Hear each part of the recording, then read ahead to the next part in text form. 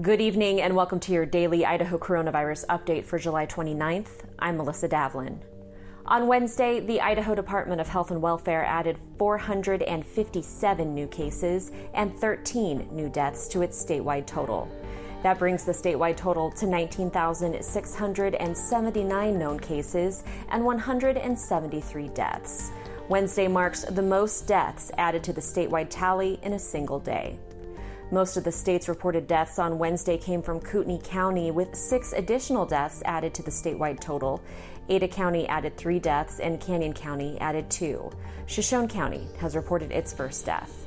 Hospitalizations continue to rise, and while there are still available hospital beds, officials say staffing is an issue. We'll have more on this Friday's Idaho Reports. We'll see you back here tomorrow, and until then, stay safe, Idaho.